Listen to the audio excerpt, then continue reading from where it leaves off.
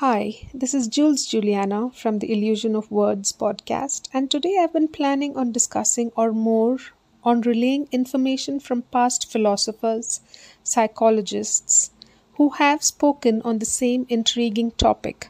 So, what's today's topic that has kept the great minds in the past busy as well? We choose the prison we live in, said Erich Fromm. Erich Fromm was a German social psychologist and a psychoanalyst who was associated with the Frankfurt School of Critical Theory. He was known for developing the concept that freedom was a fundamental part of human nature and for challenging the theories of Sigmund Freud, fear of freedom. Is this even a real thing? Apparently it is. All of us have the potential to control our own lives, but that most of us are too afraid to do so, and the best part is we aren't even aware that we are afraid of freedom. As a result, we give up our freedom, not knowing it's our freedom that we give up and allow our lives to be governed by circumstance. Family, friends, idols, political and religious ideology, or irrational feelings. Hence, we do choose the prison we live in. We just don't accept it as a prison. Food for thought, isn't it? Do we have free will in the lives we lead? Is free will an illusion? This is our real topic here for discussion. Our behavior is governed by internal or external forces over which we have no control. B.F. Skinner was the first psychologist to suggest that free will is an illusion. Skinner was an American psychologist best known for his influence on behaviorism. Skinner referred to his own philosophy as radical behaviorism and suggested that the concept of free will was simply an illusion.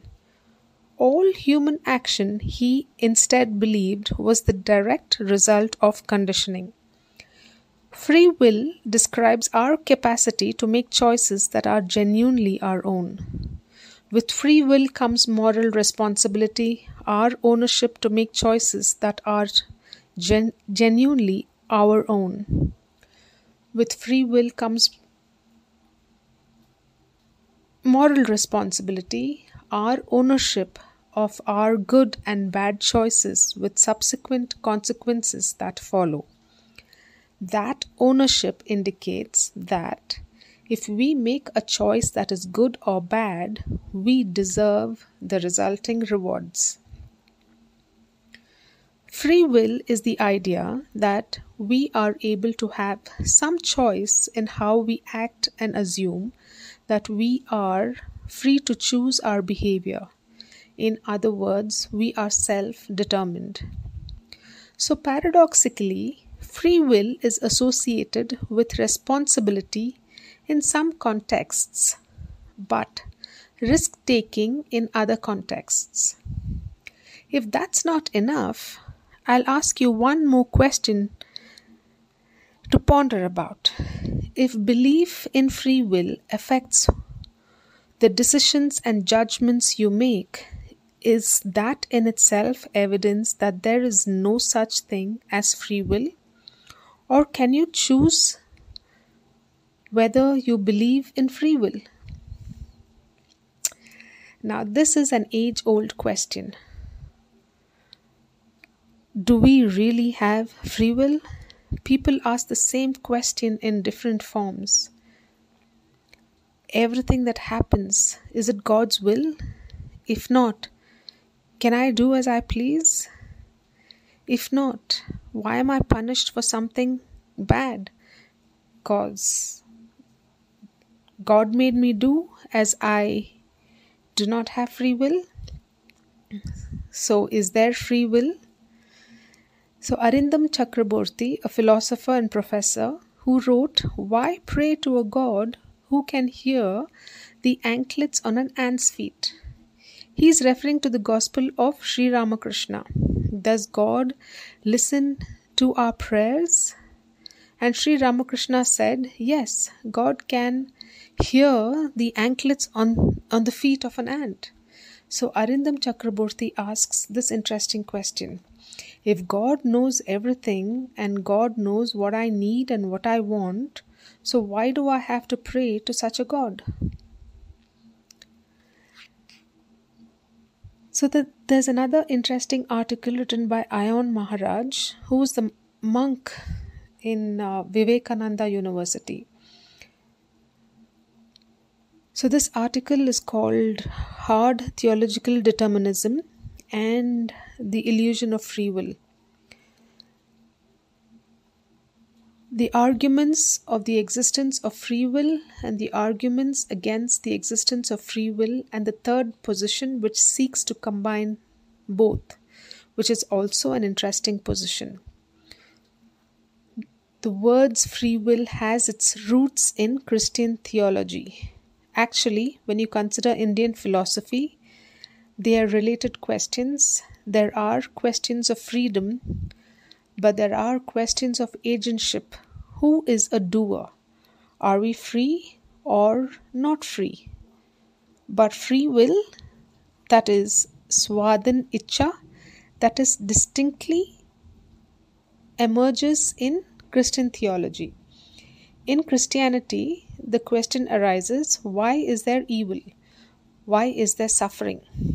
God is all-loving, just, powerful. Every religion has to give some answer for evil. In Indian religion, the answer is pretty simple. It is because of our past karma. We suffer because of our past karma. God is not to be blamed for our suffering. We are to be blamed for our own suffering because of our past karma. So the law of karma is invoked in Buddhism, Jainism, Sikhism, and in all Indian religions. But that works if one accepts that there are many lifetimes. That is the law of karma and is automatically linked with many lifetimes and future lives, birth and rebirth. That theory of reincarnation, punar janma. But in Christianity, you do not have that. This birth is the first one and the last one. Then why is it some people suffer so much? A baby is born in a society that is poor, starved, and is prone to disease, and another baby is born in a society that is affluent and is taken care of. So how is it the baby's fault? So as there is no past karma, so it's a baby's first birth according to Christianity. So is God responsible?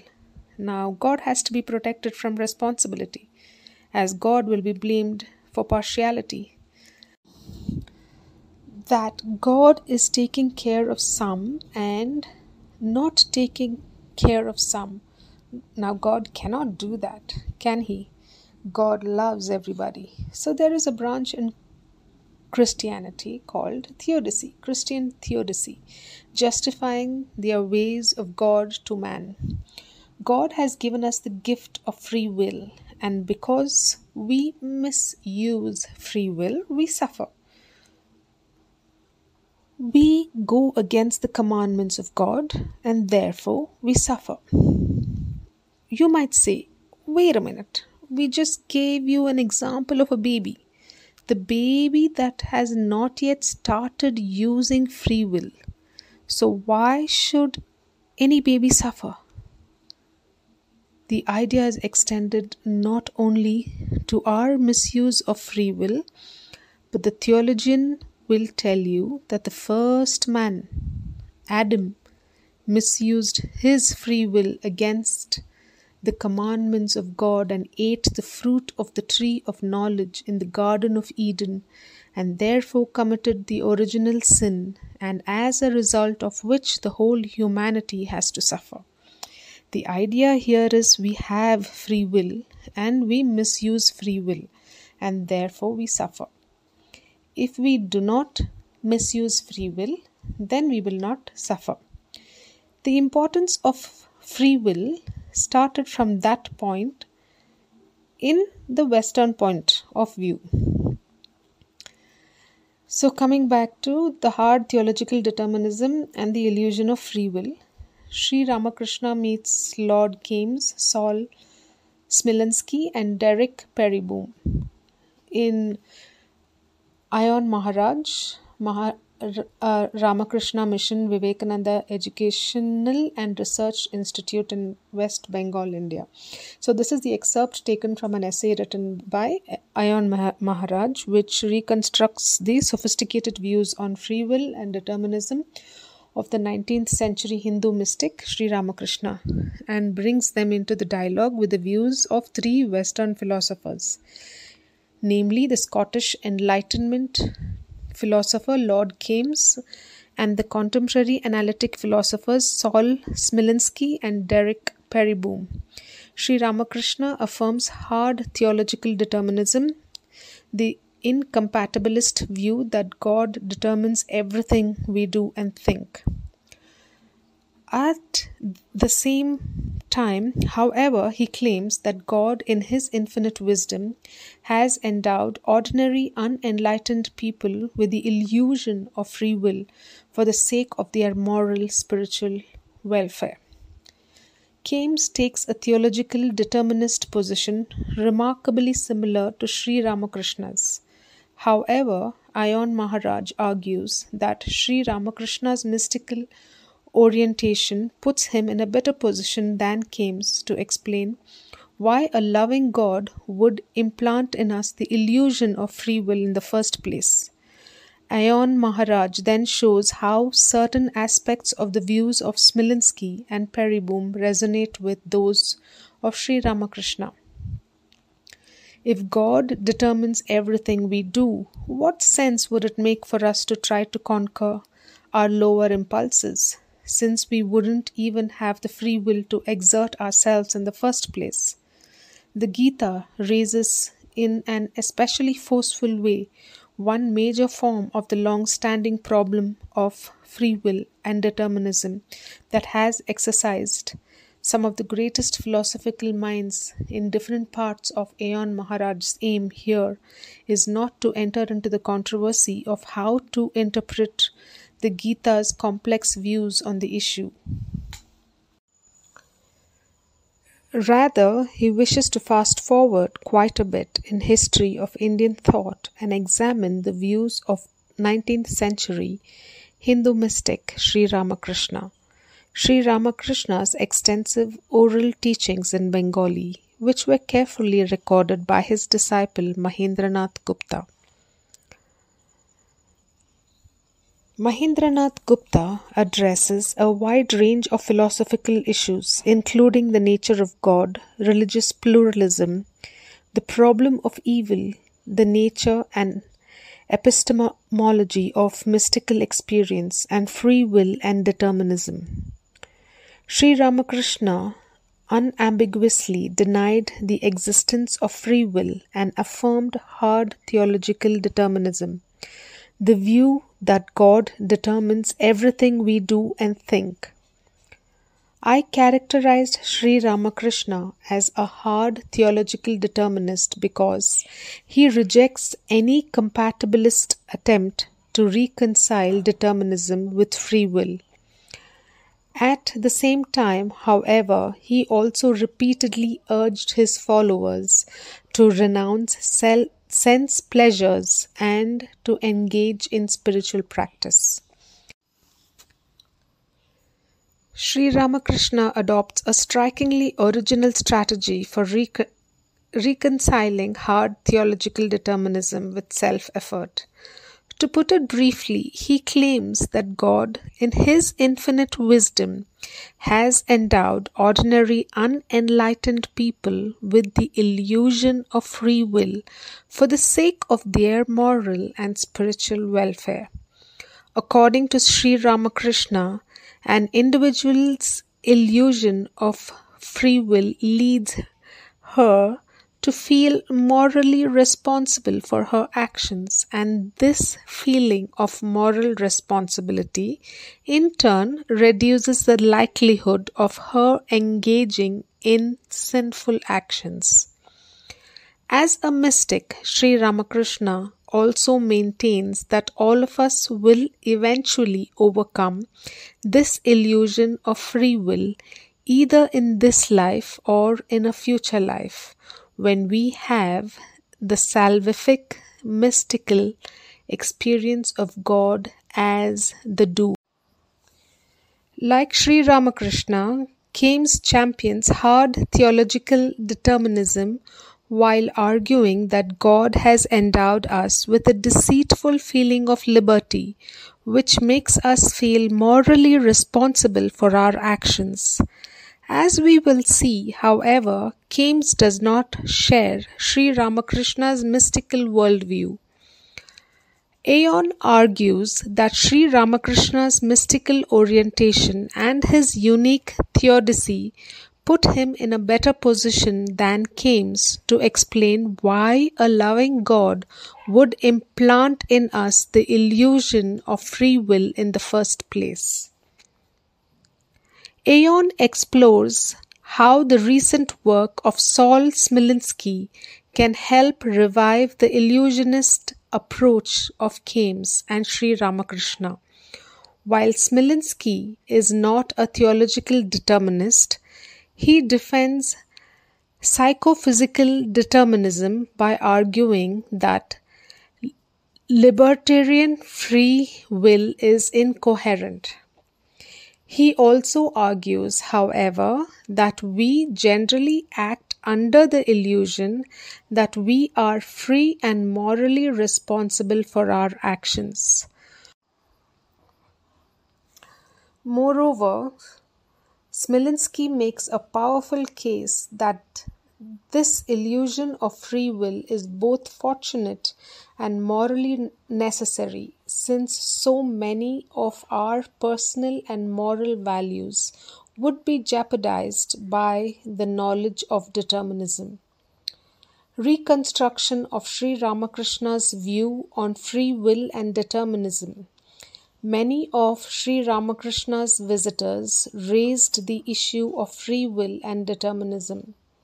In the following passage, Sri Ramakrishna succinctly expresses his overall position on the issue. It is God alone who does everything.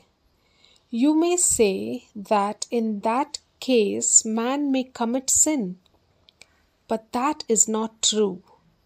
If a man is firmly convinced that God alone is the doer and that he himself is nothing, then he will never make a false step.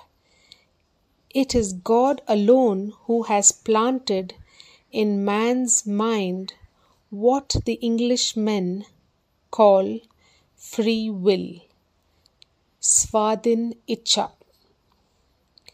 People who have not realized God would become engaged in more and more sinful actions if God had not planted in them the notion of free will. Sin would have increased if God had not made the sinner feel that he alone was responsible for his sin. Those who have realized God are aware that free will is a false appearance. In reality, I am the machine and God is the operator. I am the carriage and God is the driver. Free will, according to Sri Ramakrishna, is a false appearance. Indeed, the fact that Sri Ramakrishna ascribes the doctrine of free will to Englishmen suggests that he takes the very notion of free will to be a Western import that is foreign to the Hindu sensibility. The following dialogue between Sri Ramakrishna and the homeopathic doctor Mahendralal Sarkar indicates that Sri Ramakrishna denied the reality of free will altogether. Doctor, I do not say that the free will is absolutely free. Suppose a cow is tied with a rope. She is free within the length of that rope. God alone does everything, and that man is a mere machine operated by God. In fact, Sri Ramakrishna would frequently appeal to this analogy of a machine. For Sri Ramakrishna, hard theological determinism is not a mere intellectual hypothesis arrived at through reasoning, but a spiritual conviction rooted in his own mystical experience of God as the doer. As he puts it, there is someone within me who does all these things through me. I am the machine and God is the operator. I act as she makes me act. I speak as she makes me speak. Indeed, he would frequently teach that only the Jivan Mukta, one who has achieved liberation while living, realizes that God alone is the doer. A man becomes a Jivan Mukta when he knows that God is the doer of all things. Where is man's free will? All are under the will of God. You think of God or do some good work because you like to. Really, it is not you who do these things, but your liking of them that makes you do so. According to Sri Ramakrishna, belief and desire are the motivating forces behind all our actions.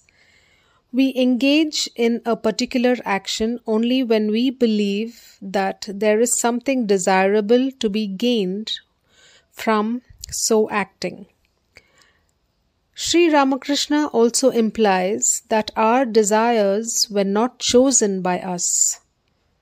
Therefore, even though we often think we act freely, our actions are in fact completely determined by desires that we did not freely choose to have.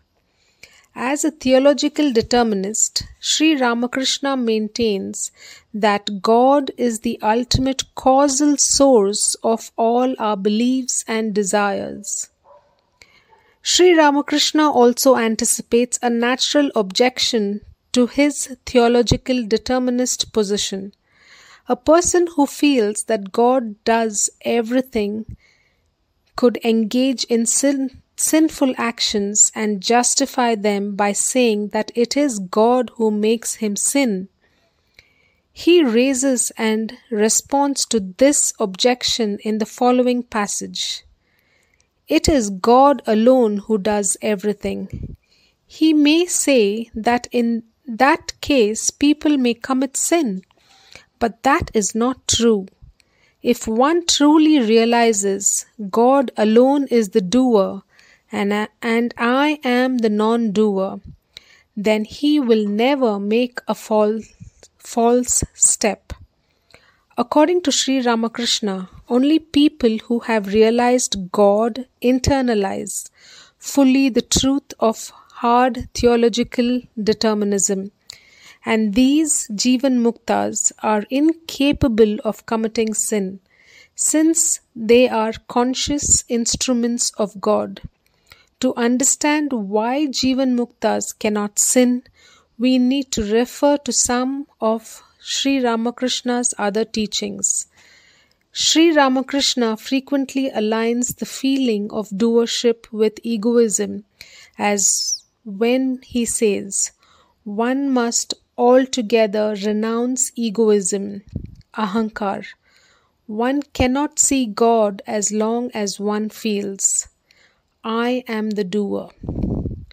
He also often teaches that the wicked ego makes one worldly attached to lust and greed. For Sri Ramakrishna, then, the feeling of doership stems from egoism, which is itself the seat of such undesirable qualities as lust, anger, and greed, and it is precisely these qualities that frequently lead people to commit sin. The Jivan Mukta, who has realized that God is the doer, cannot commit sin, because he has eradicated egoism and all the evil qualities rooted in ego that led to sinful actions.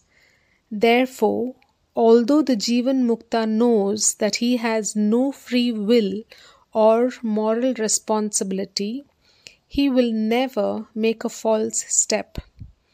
One might argue, however, that Sri Ramakrishna's response to this objection is inadequate as it stands. After all, even if enlightened Jivan Muktas are incapable of committing sin, unenlightened people can still engage in sinful actions and readily excuse themselves by claiming that God causes them to sin. Sri Ramakrishna responds to this objection by appealing to the third eye feature of his position on free will and determinism, which we will now see. According to Sri Ramakrishna, even though there is no free will, God has implanted in unenlightened people the illusion of free will in order to prevent sin from increasing. Sri Ramakrishna makes this claim repeatedly, including in the passage already cited above. It is God alone who has planted in man's mind what the Englishmen call free will.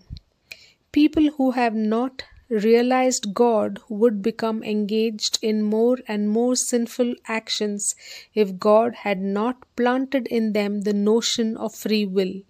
Sin would have increased if God had not made the sinner feel that he alone was responsible for his sin. The sense of free will, Sri Ramakrishna points out, is a necessary condition for the feeling of moral responsibility. Therefore, if ordinary people did not feel that they were free, they would not have taken moral responsibility for their actions, which would have resulted in a massive increase in immoral behavior. In another passage, Sri Ramakrishna further spells out the harmful social consequences of not believing in free will. As long as a man has not realized God, he thinks he is free. It is God himself who keeps this error in man. Otherwise, sin would have multiplied. Man would not have been afraid of sin. There would have been no punishment. God keeps the error of free will in unenlightened people in order to prevent sin from multiplying. Indeed, Sri Ramakrishna points out that without this sense of free will, the very social institutions of justice and punishment would collapse. Since these institutions presuppose moral responsibility, which in turn depends on free will. For Sri Ramakrishna, the feeling that we are free, even if in reality we are not free, is a sufficient basis for feeling morally responsible for our actions.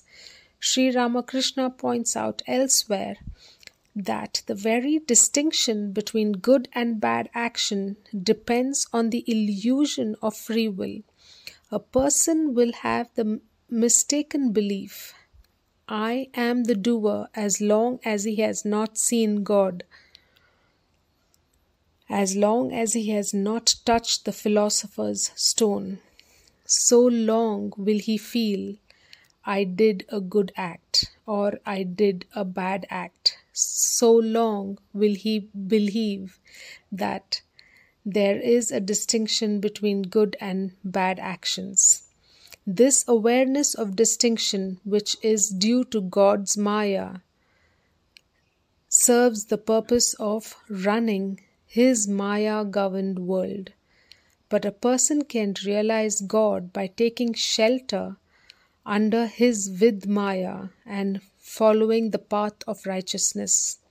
One who knows God and realizes Him is able to go beyond Maya. According to Sri Ramakrishna, the illusion of free will is necessary not only for taking moral responsibility for one's actions, but also for distinguishing between good and bad actions in the first place.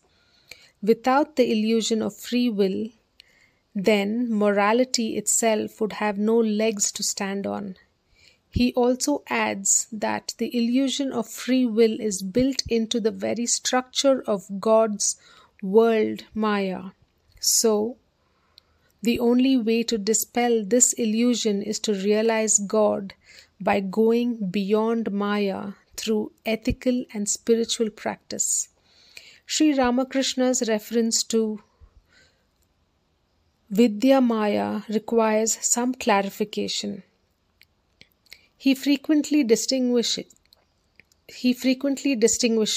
Vidya Maya, Avidya Maya, the Maya of ignorance, from Vidya Maya, the Maya of knowledge. As he puts it, Vidya Maya leads one to God and Avidya Maya away from Him. Knowledge, devotion, compassion, and renunciation belong to the realm of Vidya. For Sri Ramakrishna, Avidya Maya encompasses selfish qualities such as lust, greed, and anger that lead one away from God, while Vidya Maya encompasses ethical and spiritual qualities that bring one closer to God. Crucially, both Avidya Maya and Vidya Maya presuppose a distinction between good and bad actions. However, the Jivan Mukta, who has realized that God is the doer, transcends both Avidya Maya and Vidya Maya. To the Jivan Mukta, there is no distinction between good and bad actions, since this very distinction presupposes the feeling of personal doership. One might object at this point that Sri Ramakrishna, on the one hand, maintains that hard theological determinism is true, so one has free will, since God is the sole doer. People do not have any control over their actions. On the other hand, seems to presuppose that people do have control over their actions, since an individual's feeling of moral responsibility can only curtail immoral action if that person actually has control over her actions. In other words, if no one has free will, then how could the presence or absence of the feeling of moral responsibility affect one's action at all? However, from Sri Ramakrishna's perspective, hard theological determinism is perfectly compatible with the view that the presence or absence of the feeling of moral responsibility affects one's actions.